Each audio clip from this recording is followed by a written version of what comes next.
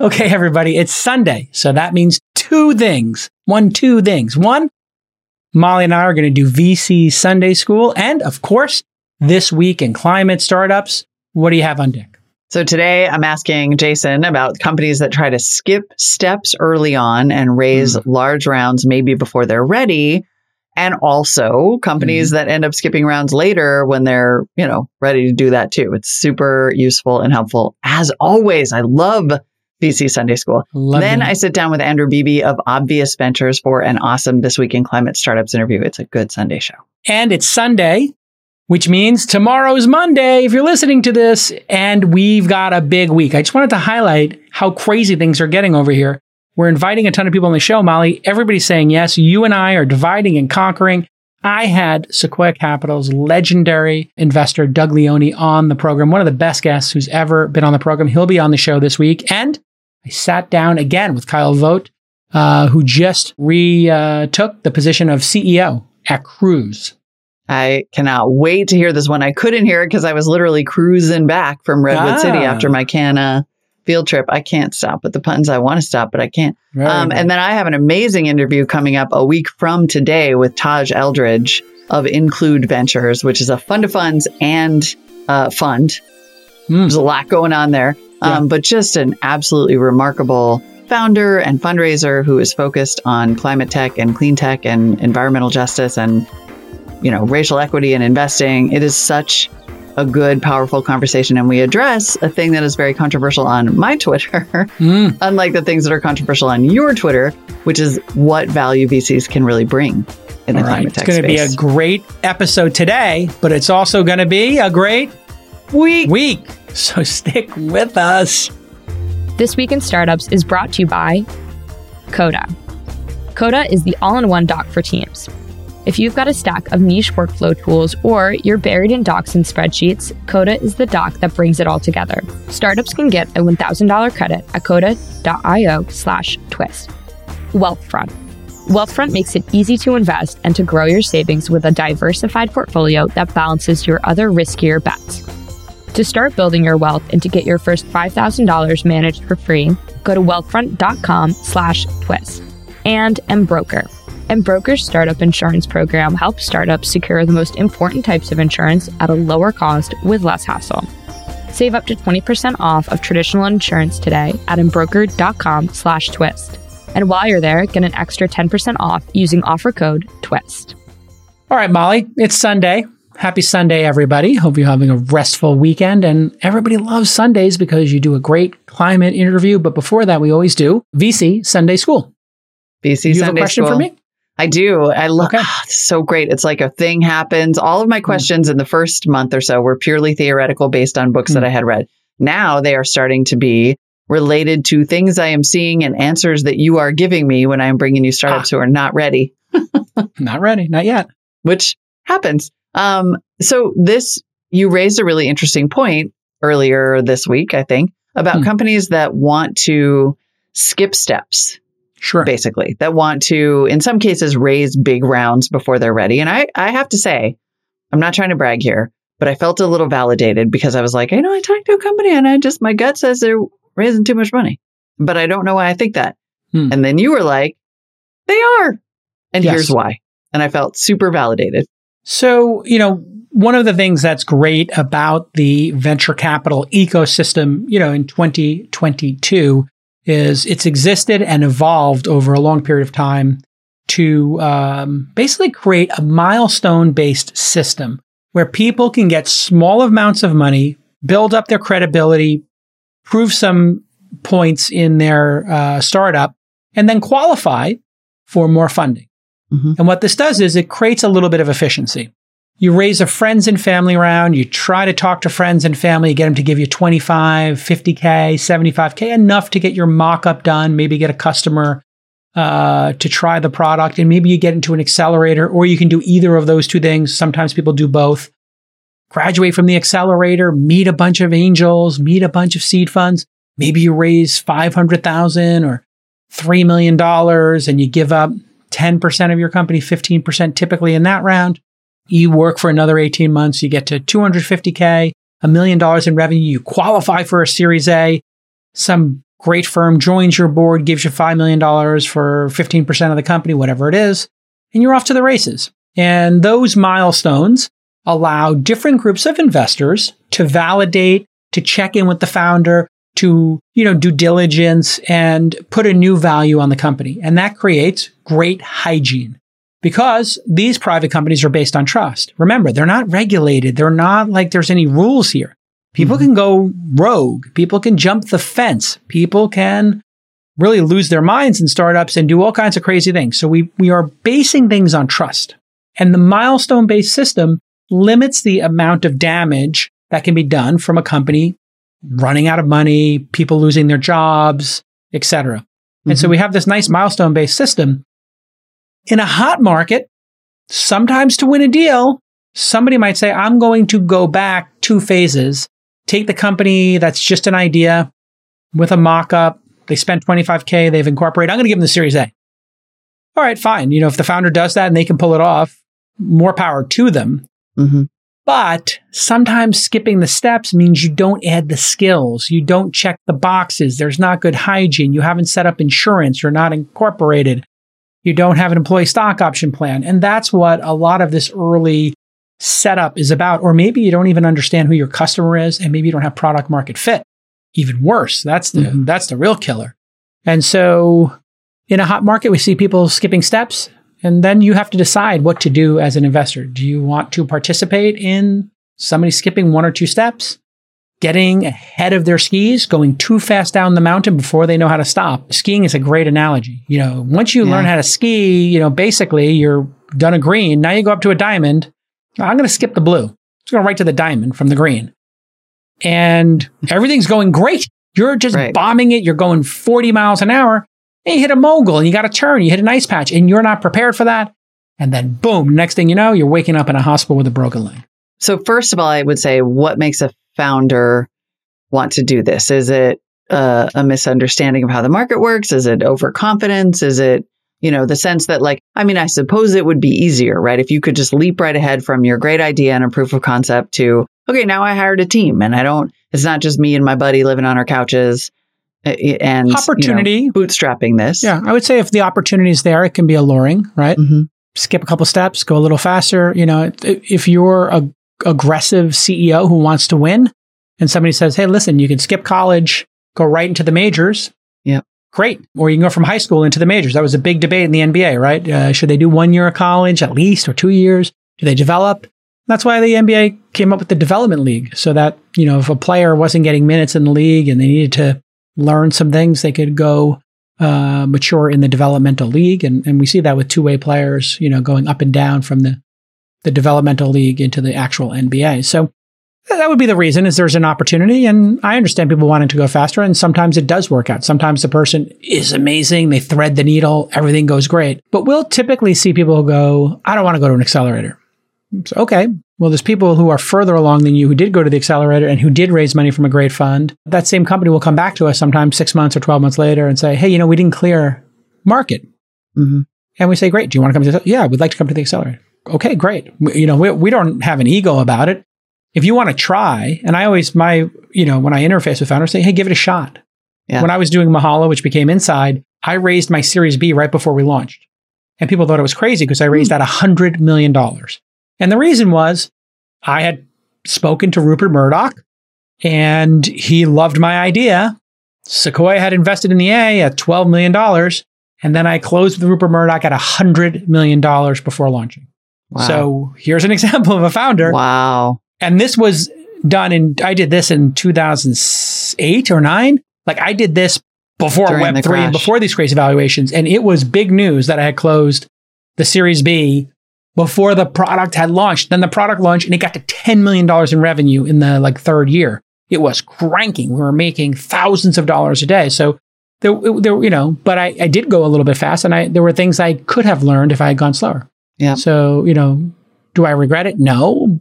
But was it super aggressive? And would the other path have worked better? Maybe it would have. Well, and I guess that gets to the flip side question, which is, when do you as a VC say, yeah, I'm willing to skip that step?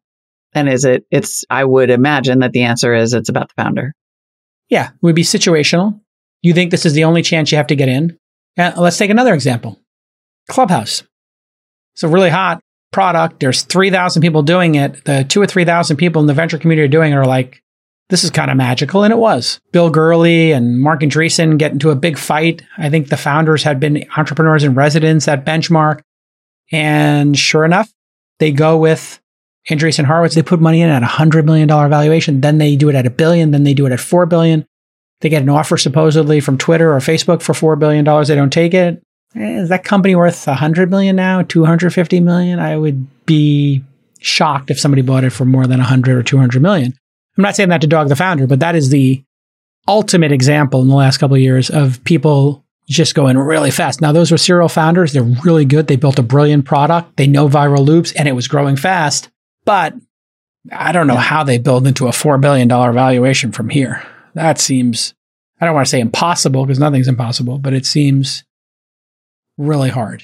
They got a big challenge. I didn't know they had a $4 billion offer on the table. That's brutal. That's like when that's the word. Microsoft made that offer for Yahoo and they didn't take it. And I did a little video where I was like, girl, come into the bathroom with me. You need to take the ring.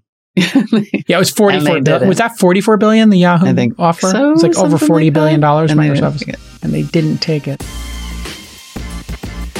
Hey, let's talk about Coda. You know, last year I interviewed Coda CEO Shishir on episode 1160, and we spoke about the productivity renaissance that's going on in tech right now.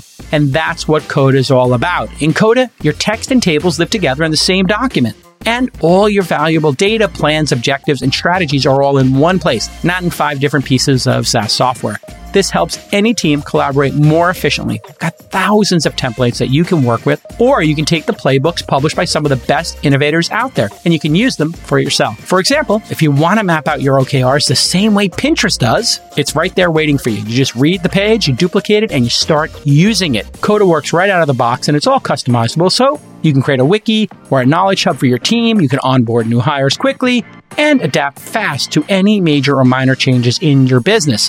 What Coda can do is exciting, but what's even more exciting is what startups can do with Coda. So here's your call to action. Coda has an amazing program for startups to help optimize and support your docs. So if you go to coda.io/twist, you're going to get $1,000 in credits. They really want to invest in the startup community because they know there's so many great ideas there and they know they can be helpful with their software. So go to coda.io/twist to get that $1,000 credit. So then as a founder, I also recently met with a founder actually who was like, you know, I think we're doing fine and we're not going to raise. The opposite of skipping the step, which I feel like I also respect, you know, and what he was saying was like, I mean, I guess, you know, people on the other hand are saying money's basically free, stockpile. Like I could understand the temptation as a founder to say, I'm going to take all the money I can and have a giant war chest. Yep. But we would call that, you know, we call that in the biz. I actually gave a name for that. I call it a Pegasus, not a unicorn, which my daughter then told me it's actually an alicorn because it's a unicorn with wings, which is called an alicorn. So kids know everything.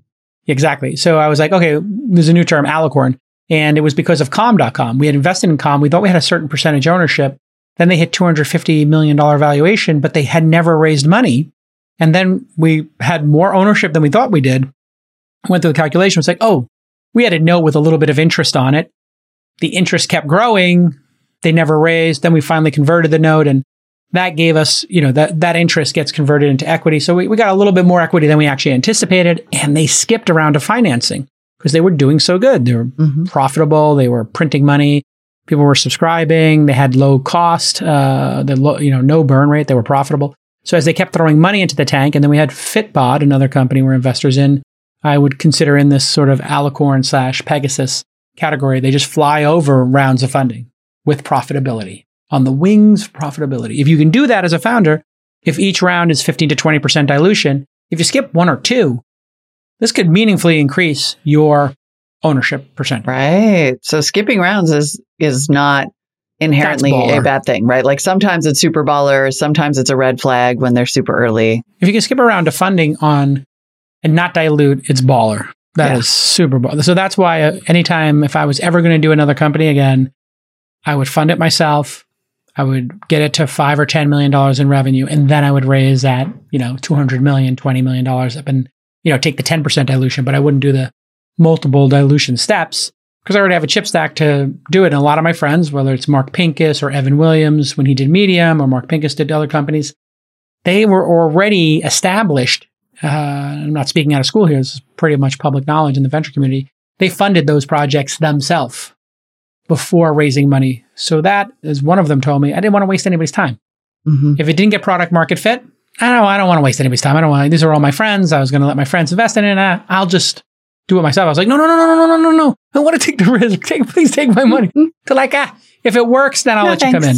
Yeah. It's like, I kind of want that juicy bite of the apple, but no, you'll get a little sliver of apple later. So it really is something to be very cautious and aware of as a founder. Now, if you can raise at a great valuation, give it a shot. I always tell founders, they're like, hey, do you think I can get this done? And I'm like, I am uncertain. And if you want to try, you have my full support. Mm-hmm. The market will tell you very quickly. So what is your plan to get that answer quickly from the market? And they're like, I'm going to do a fundraising process. I'm like, why don't you pick 3 firms? We introduce you to 3 firms. And you tell them you're raising a Series A, and you tell them what you're looking for and ask them if they're interested.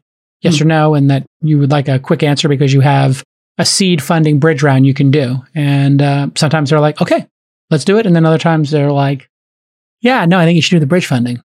And so you kind of give them the easy out by letting them know you have other funding and do they want to do it? So it kind of puts a little pressure on them, but also lets them know it's easy to say no, right? Yep. So be careful out there, folks. If you skip milestones, that's okay. But there's a reason why certain things have been codified, like going to an accelerator or raising a seed round or friends and family. You don't have to do every step, but there's a reason why these things become norms. It's because they're probably the most effective. And I'm not just saying that because we get equity in companies and, after we've invested, we'd love to see you, be profitable. It doesn't always happen. Yeah. A lot of times it doesn't happen. You need to do more work. You need to put more fuel in the tank.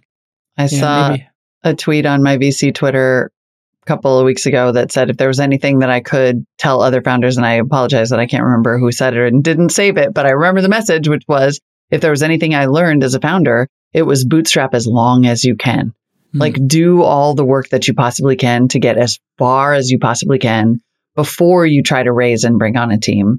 And I can imagine that in a world where you feel like money is falling out of the sky, you'd be like, I'm just going to go ahead and raise, and it'll be so nice to, have that money and have the help. The money is no longer falling out of the sky. So this is a moot point. Everybody's getting a kind of a rude awakening to their last round. Anybody who raised in the last 2 years, the next 2 years in 4 out of 5 cases is going to be a much harder fundraising process. Yep. Even if you did everything right. It has nothing to do with you.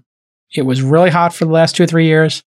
The next 2 or 3 years with the war going on, with, reopening, with interest rates, with market uncertainty, with the market correction / crash in growth stocks, it's just going to be a different world. And I would tell everybody, expect fundraising to take twice as long to raise half as much.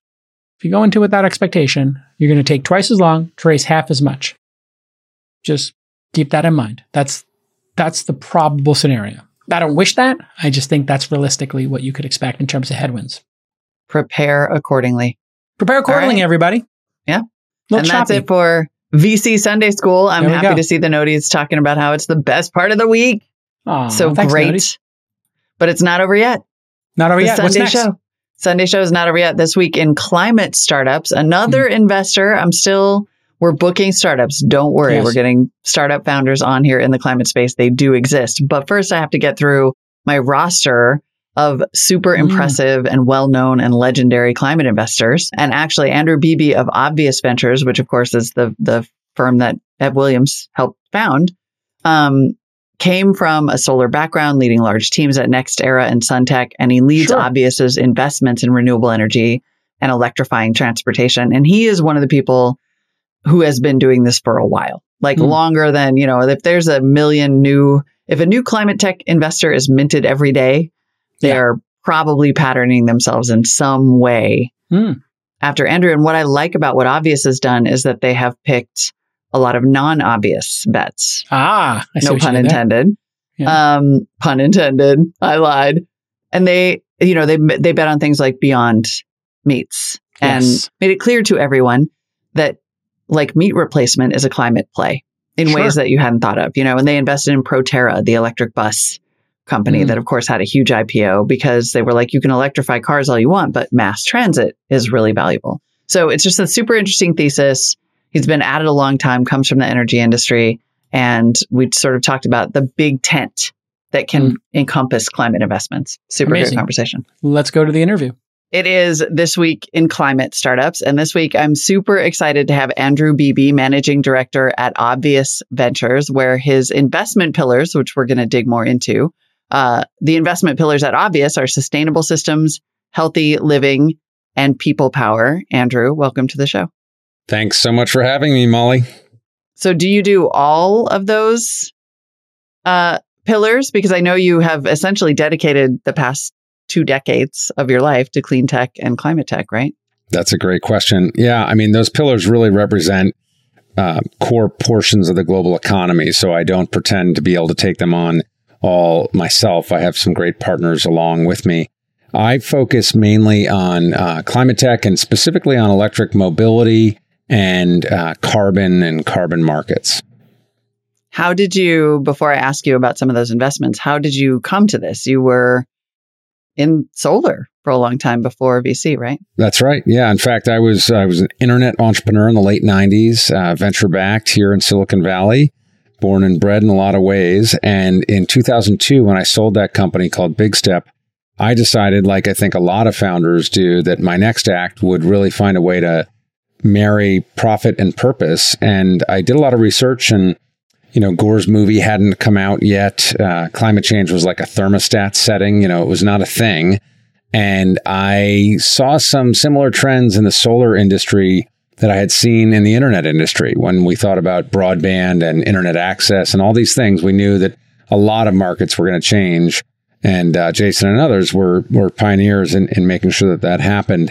And once that was underway, I was sort of jonesing for the next kind of wave.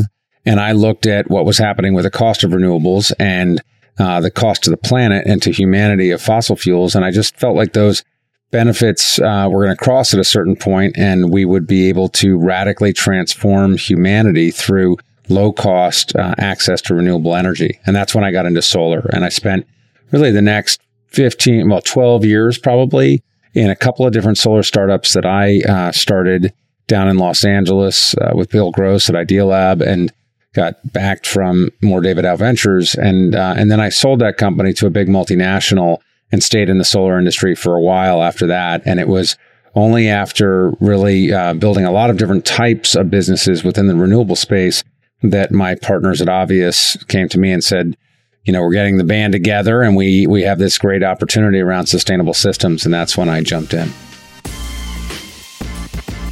Listen, we all have regrets in life, some of us more than others. But if you ask anyone my age something they regret, I bet a bunch of them are going to say they wish they had started their financial planning and their saving for retirement just a little bit earlier. When you get started building your wealth early, well, you get to capitalize on compound interest over decades. And Wealthfront makes it so easy for you to start building wealth. You can invest out of a Roth IRA, a 401k, and other kinds of investment accounts.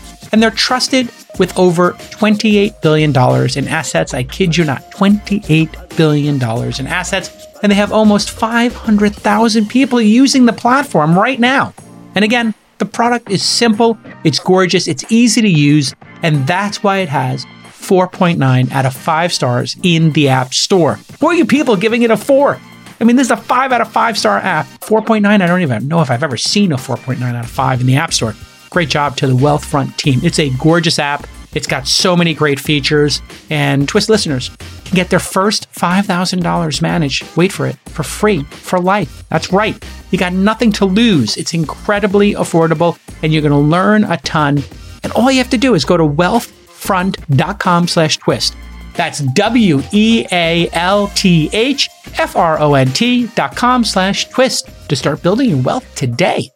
So it's interesting because a lot of VCs will talk about that kind of first clean tech boom, right? Where there was a lot of investment in solar and then not all of it paid off or didn't pay off immediately. I think John Doerr points out that some of those investments that were seen to be flops have now returned I don't know, $1 billion or $2 billion. But you were on the other side of that investment boom at that time. Like, tell me about that period in the solar industry and all that it went through. And then how did that, now being on the other side of maybe a new boom? Yeah, look, I mean, I think timing is everything. And I also think that as entrepreneurs and maybe as investors too, we need to find contrarian opportunities. When you're doing something that everyone else is doing, you're probably a little bit too late. And I remember in 1998 going up and down Sand Hill Road with my internet idea, helping small businesses get up and running on the internet. And people, venture capitalists, smart from storied firms would ask me, are people really going to put their credit cards on the internet? And they had really sort of basic questions. And obviously they just hadn't seen around the corner like a lot of other, a lot of founders had at the time.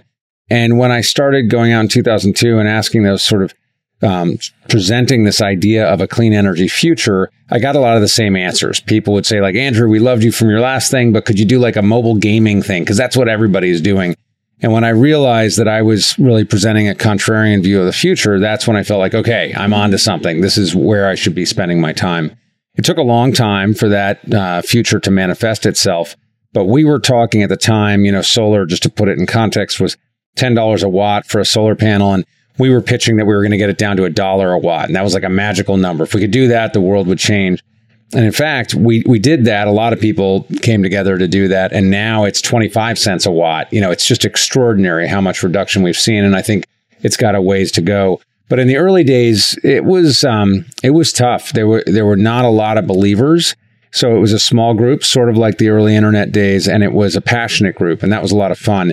It's different now. Now I think the challenges are much more acute of climate change. We see them everywhere in everyday life, and that changes everyone's perspective around the resolve. But there are a couple of other big differences too. One is that the bevy of founders focused on the space is off the charts, right? I just talked to somebody who left a very prominent position at a very well-funded mobility company because it was not climate forward enough. And their question to me was, how do I jump over? How do I dive in? And that's what a lot of people come to us asking. I'm blown away by the caliber of people ready to start companies. That's a big difference. The other difference is that there's a lot more money and a lot more profit. So both money on the investment side and profit on the outcomes. And I'm sure one follows the other, but it's exciting to see, from massive scale renewable projects that we were only dreaming of 20 years ago, which is much more of like a yield kind of infrastructure dollar kind of financing, to really exciting breakthrough technologies in mobility that are turning into companies like Rivian, which have market caps much bigger than any of their rivals with barely shipping a vehicle. So there's a lot of capital chasing these opportunities, and that's a big part of it too. Yeah. Well, and in many ways, not only are you a veteran of sort of the solar wars of the past, but you have been doing climate related and what Obvious calls world positive investing for, a relatively very long time, considering how many sort of brand new climate tech investors and startups are coming to the space, myself included. What are you seeing? Like, I know you don't want to give it all away, but what mistakes do you know that we're all going to make that you have managed to successfully avoid? I mean, we could, venture is a very humbling sport, and I find myself constantly trying to unlearn beliefs that I brought from the past. So I want to be careful here, but I could certainly point to some potential lessons from the past. And one of them was that there was a period in, 2006 to 2009, probably, where the hype was fairly extraordinary. And at the same time, this is somewhat coincidental, but they relate. There was this wave of large-scale funds getting raised. There was a lot of excitement about venture capital, and perhaps there was an overabundance of capital with a dearth of targets.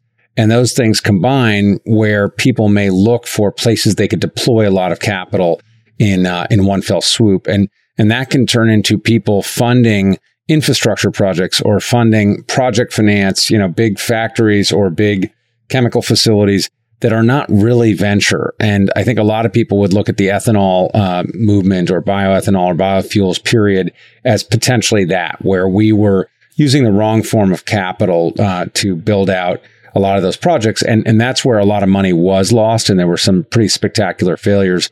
Same thing could be true, could be said about some of the solar manufacturing facilities that were built that maybe didn't need to be built out with venture dollars. So I often look at the capital intensivity of a given pitch. And we've been involved in some of them. Lilium, which is a aerial electric air taxi company that's now public, and Proterra, an electric bus company that's now public. These are capital intensive businesses, but if you can see a pathway where that capital is going to continue to show up and at the same time they're actually in business producing revenue, I think you can get there, but we do have to look out for some of those challenges where you might not have that next wave of capital available right when you need it most. I think that's a really good point and gets to also what seems to be a series of ongoing philosophical questions or splits, which is like, how is it best to approach this problem? Is it best to approach it with software and SaaS products and tracking and dashboards? Is it best to approach it with deep tech? Or is it best to approach it with infrastructure? And I mean, I think what you have just said feels like a way to help crystallize, like, yeah, we need all of that stuff, but that it isn't necessarily the job of venture to do all of those things. That's right. Yeah, for sure. You said it. I mean, it's in all of the above strategy. Absolutely.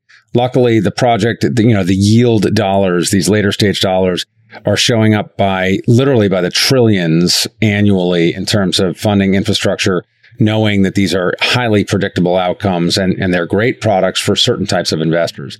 The earlier we get, the higher risk we take. But I do think we have to, everybody has a role to play. When we look at cold fusion as an example, or other things that are very science, more research and less development related on the R&D spectrum, I think that would be a case where a lot of venture money could go into those things, but they can be 15, 20-year journeys. And maybe we need to look more to government money and research labs around the world to help with those kinds of early dollars to de-risk some of the science before we get right into that sort of, that liminal phase, that sort of jump point where you say, okay, this is now officially moving from research to development and scaling, and that's a business, and we can invest in businesses. Whereas it could be easy to think, well, our job is risky capital. I mean, this is true. Our job is risky capital, but governments aren't necessarily going to, and institutions aren't necessarily going to be good follow-on partners. Right. They might come before very effectively, but and possibly alongside, right? Certain policies do help with factory build-outs and with loan guarantees. I mean, Department of Energy today has tens of billions of dollars of loan guarantees that they can offer as things start to scale. So there are cases where they can be great along the way, but to rely on them swinging from, the vine of early stage and seed capital all the way across the jungle and hoping that when you let go, there's going to be another vine from the federal government loan guarantee program or something, I think is probably not a great strategy. I'm going to quickly explain one crucial type of insurance that all startups need. It's called E&O, Errors and Omissions Insurance. And it's going to really help you scale because any major customer is going to ask you for your E&O insurance to close your deals with them. So if you don't have business insurance, you're going to have failed one of the first steps of being a great founder. You have to have insurance because you got a lot at stake. You have investors, you have employees, you got customers. All of these stakeholders and customers expect you to be running your business properly, and that means having startup insurance. And startups should look no further than Embroker. Embroker's technology saves you time and money. Prices are up to 20% lower with better coverage than the incumbents. And you can go from sign up to quote to purchase in just 10 minutes. When you work with Embroker instead of the incumbents, you're not dealing with large, slow corporations. The sign up takes days, not weeks, and the process is completely transparent with no opaque pricing. Oh, God, man, I used to have to deal with 10, 20 years ago, all these legacy companies. It was the most painful thing in the world. And that's why Embroker's so brilliant. And I'm so happy to tell you about it. You can instantly buy custom-built insurance for startups by going to Embroker.com/twist. And while you're there, you're going to get an extra 10% off by using the promo code everybody loves most, TWIST, TWIST, this week in startups. Get that 10% off at Embroker.com/twist. Let's talk about Obvious and your investment thesis. Obvious writ large has world positive as a thesis. How do you apply that in your sustainability lens?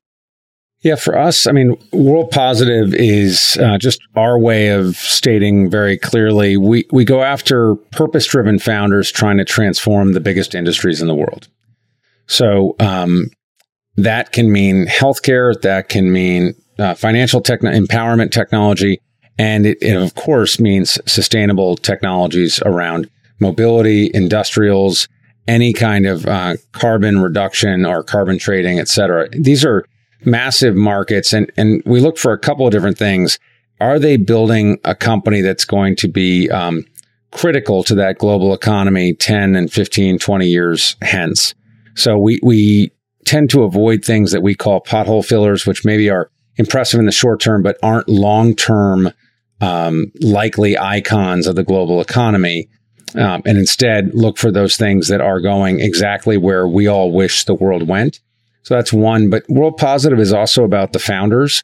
We're looking for people who have real values alignment with us, and we wear our values on our sleeve very clearly. You know, we talk a lot about it on our website and our credo, and that allows us to mutually select one another. And when we offer our world positive term sheet to founders, which is really just a non-binding appendix or extra piece of paper that they can add with our term sheet that says, look, here's our intention. These are the things we care about. Here's our commitment to the planet. Here's our commitment to diversity in our teams. Here's our commitment to the types of follow-on investors that we want. All of those things, we let them sort of enumerate them because we spend all this time negotiating these term sheets with legalese that contemplate all of these legal sort of dead ends that are likely not going to happen, and don't spend as much time thinking about how do we want to be together. So that has helped us really find values-aligned founders and teams, and has served us well because so many of them go through pivots along the way, especially when we invest at the very early stage. And things are going to change, but the people ideally don't. And that's what we want to invest in. So World Positive is definitely about the mission of the businesses, but it's also about the values of the people. And then this is where I should be clear, because I asked this question the first time I met your team years back. You're not concessionary, however, right? It's world positive, but it's still capitalism. Yeah. I mean, our dream is that there's no double or triple or whatever bottom line. There's just one bottom line, but that bottom line cares about the long-term viability of the businesses. And businesses that really care about the long term can only do that if they care about the long-term viability of the planet and humanity and their customers and stakeholders.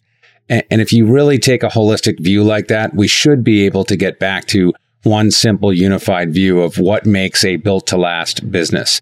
I realize, a lot of great work has been done by people who have used concepts like concessionary investing or ESG or impact or these other labels. And we stand on their shoulders. They've really helped move the ball forward. But we also hope that profit and purpose are not something that you trade off. It's really profit because of purpose, because of the intentionality of those founders. They should be outperforming their competitors and outperforming the market. And that's really what we're trying to do with World Positive Venture Capital. Let's talk about some of your investments, because one thing I've always thought was interesting about Obvious is that the world positive lens let you potentially be, this is an accidental pun, I swear, non-obvious in terms of deployment. Like, I think of Obvious as one of the early firms, at least to me, to see that meat replacement is actually a climate investment and to make that case into the world. Yeah. I mean, somebody called us OG ESG the other day, and whatever it is that we've been doing it from day one. Beyond Meat was one of our earliest investments. People ask us sort of which category do we put climate in, and climate to me is like fintech. It's very horizontal. It just it shows up, and increasingly it shows up in everything.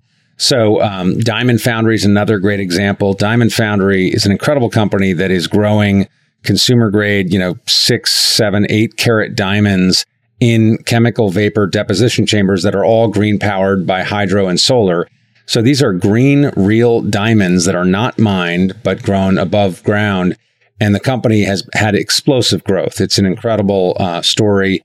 And it's a climate story, but it's also a social good story. And it's also really a planetary health story, not just CO2, but not having to mine for things that aren't really necessarily mine needed. And that's been exciting to watch them grow. So we can see that across the board. Virta Health is obviously very focused on planetary health, but the health of people by reversing type 2 diabetes without the use of medication. And the list goes on. And that's the kind of stuff that we think of as world positive. And oftentimes many of them touch the climate piece as well. Yeah. Mobility, obviously big in climate, but again, sort of coming at things from, I think, I would say sort of cleverly the side, right? Like transitioning combustion engines to electric with Forum Mobility, or usage-based charging service to fleets that are transitioning to EVs, or obviously Proterra. Yeah, I mean, early on, look, I came from the renewable energy space where we were decarbonizing the most important or carbon intensive portion of the global economy around energy generation and the way that we get our power. If we could decarbonize every electron that goes into anything on the planet, we're, at least 40% of the way there. If we could decarbonize mobility, we're about another 30% of the way there. And then if we can decarbonize agriculture and industry, we're done. Like, we are then actually able to start reversing the effects of climate change. So we're going to have to do that given the next couple of decades ahead. So for us, it was a pretty logical migration, decarbonize energy generation, but that alone was not venture worthy in a lot of categories because we had done so much work from 2000 to 2015. So we decided to focus our energy more on mobility, where there's an incredible opportunity to upgrade every internal combustion engine. I think we will no longer see things, I think our kids and grandkids will look at our use of fossil fuel and say, I can't believe you used to burn that stuff. It's so incredible what we can do with petrochemicals. I think we will find much, much better uses for it. So in 2015, we set out a position around the electrification of everything. And that meant maritime, flight, vehicles. And even then, it was not considered obvious. And to your earlier point, part of the naming of the firm is that eventually all these things are obvious. And in fact, today, my kids, when I tell them, yeah, we were really early in investing in electric mobility, they say, well, come on, Dad. Like, everybody knew that. You knew that, we weren't going to have electric, we weren't going to have combustion buses or combustion taxis or whatever. And it's humbling, but it's not true, right? Back then, it was a little bit of a contrarian point of view. And even today, when we look at electric aviation or electric maritime, I think there are still plenty of non-believers. And I think that's a great setup for investing. Yeah, absolutely. You also, early in the year, made this great thread about where you're going to be looking, where climate investors should look overall, sort of, the top 10. And if you wouldn't mind, I'd like to jump through a few of these of what you call the decarb decade. Love it. I mean, I was thinking of, I was trying to remember what decade was really Atkins heavy.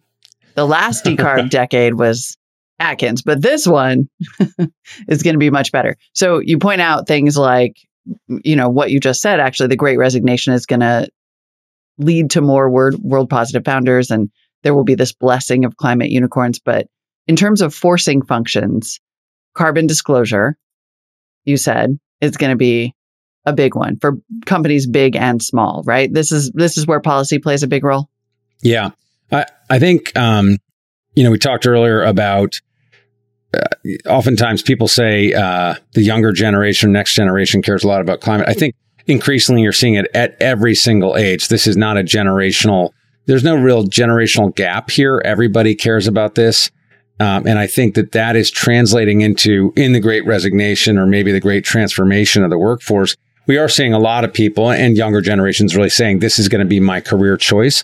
But the other piece that is not talked about as much is the political activism, or at least in the Valley, we don't talk about it quite as much.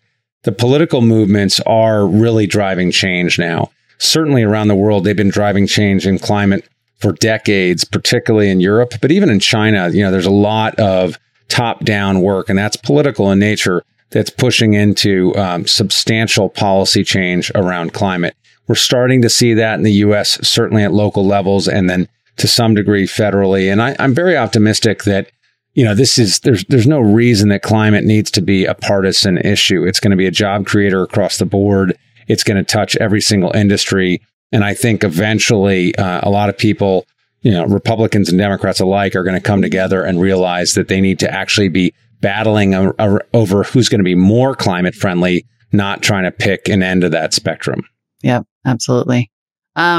You have as number 3 on your list. Don't worry, I won't make you go through all of these in depth, just a few. But this one I think is particularly interesting. Number 3 on your list is Web3 plus climate. You wrote more than $1 billion of venture funding in the US will be allocated to startups on the intersection of climate and crypto/blockchain. Now, a cynical person such as me would say, how do these things intersect, right? So far, blockchain and crypto have been environmentally indefensible, in my opinion. So, and yet I'm seeing pitches that are like, we'll incentivize energy savings with NFTs. Yeah.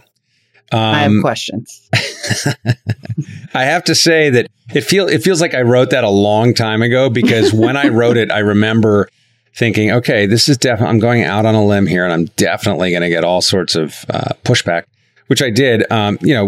Crypto has a really serious carbon footprint of its own, and that's something that has to work out, and that's different than what I was talking about. But moving to proof of stake is really going to give us an opportunity to get away from some of the carbon intensive nature of building out, of mining, basically. What I'm talking about is something a little bit different. When I look at Web3, it took me a long time to find those very early applications where you could say, this is immediately going to be better on chain, right? People would talk about a distributed Uber or Lyft that was a DAO or just a bunch of smart contracts, and you would not have to pay the man somewhere else who was going to take their little slice. And with content creators and others, I think a lot of people are making that case.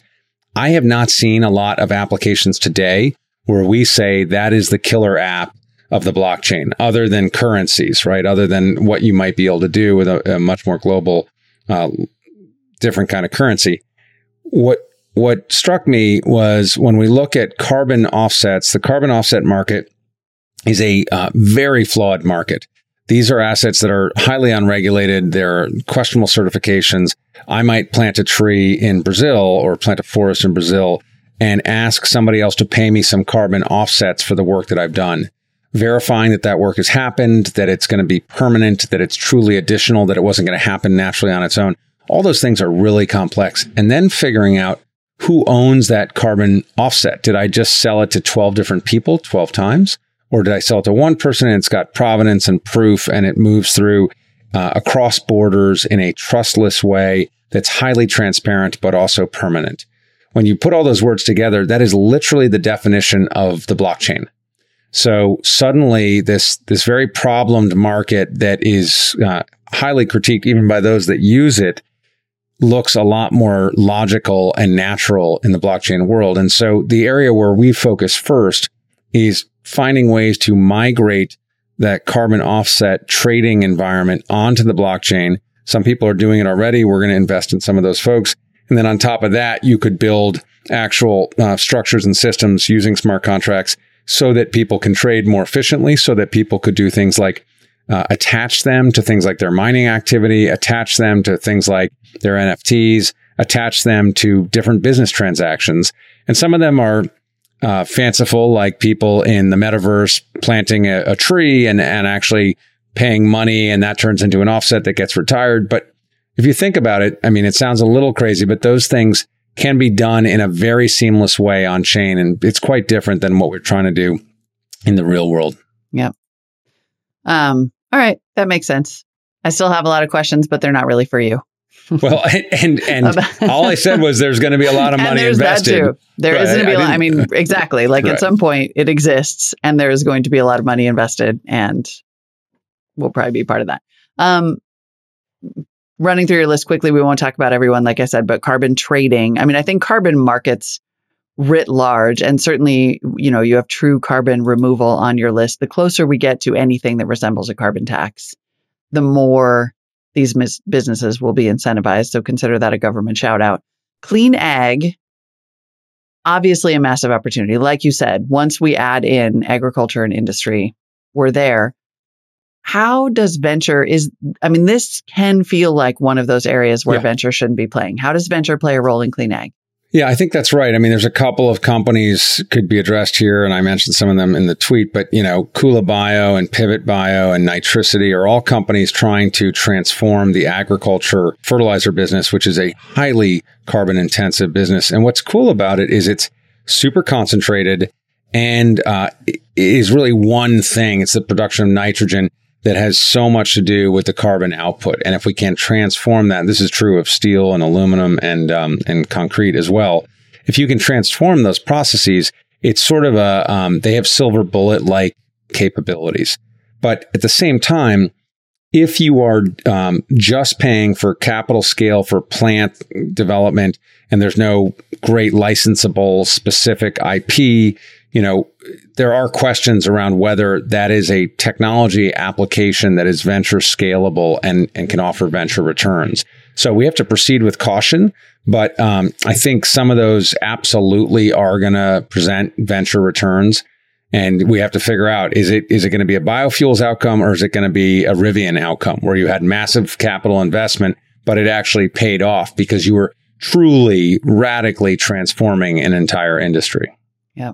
In a couple of places you mentioned European consumer demand, and the fact that regulation and founder motivations are leading to this sort of, European resurgence when it comes to these investments. I have also talked to other investors who say, look to Indonesia when you want to see climate solutions, right? Because this is a country where the entrepreneurs there know that if all of Indonesia comes online with diesel, we cook.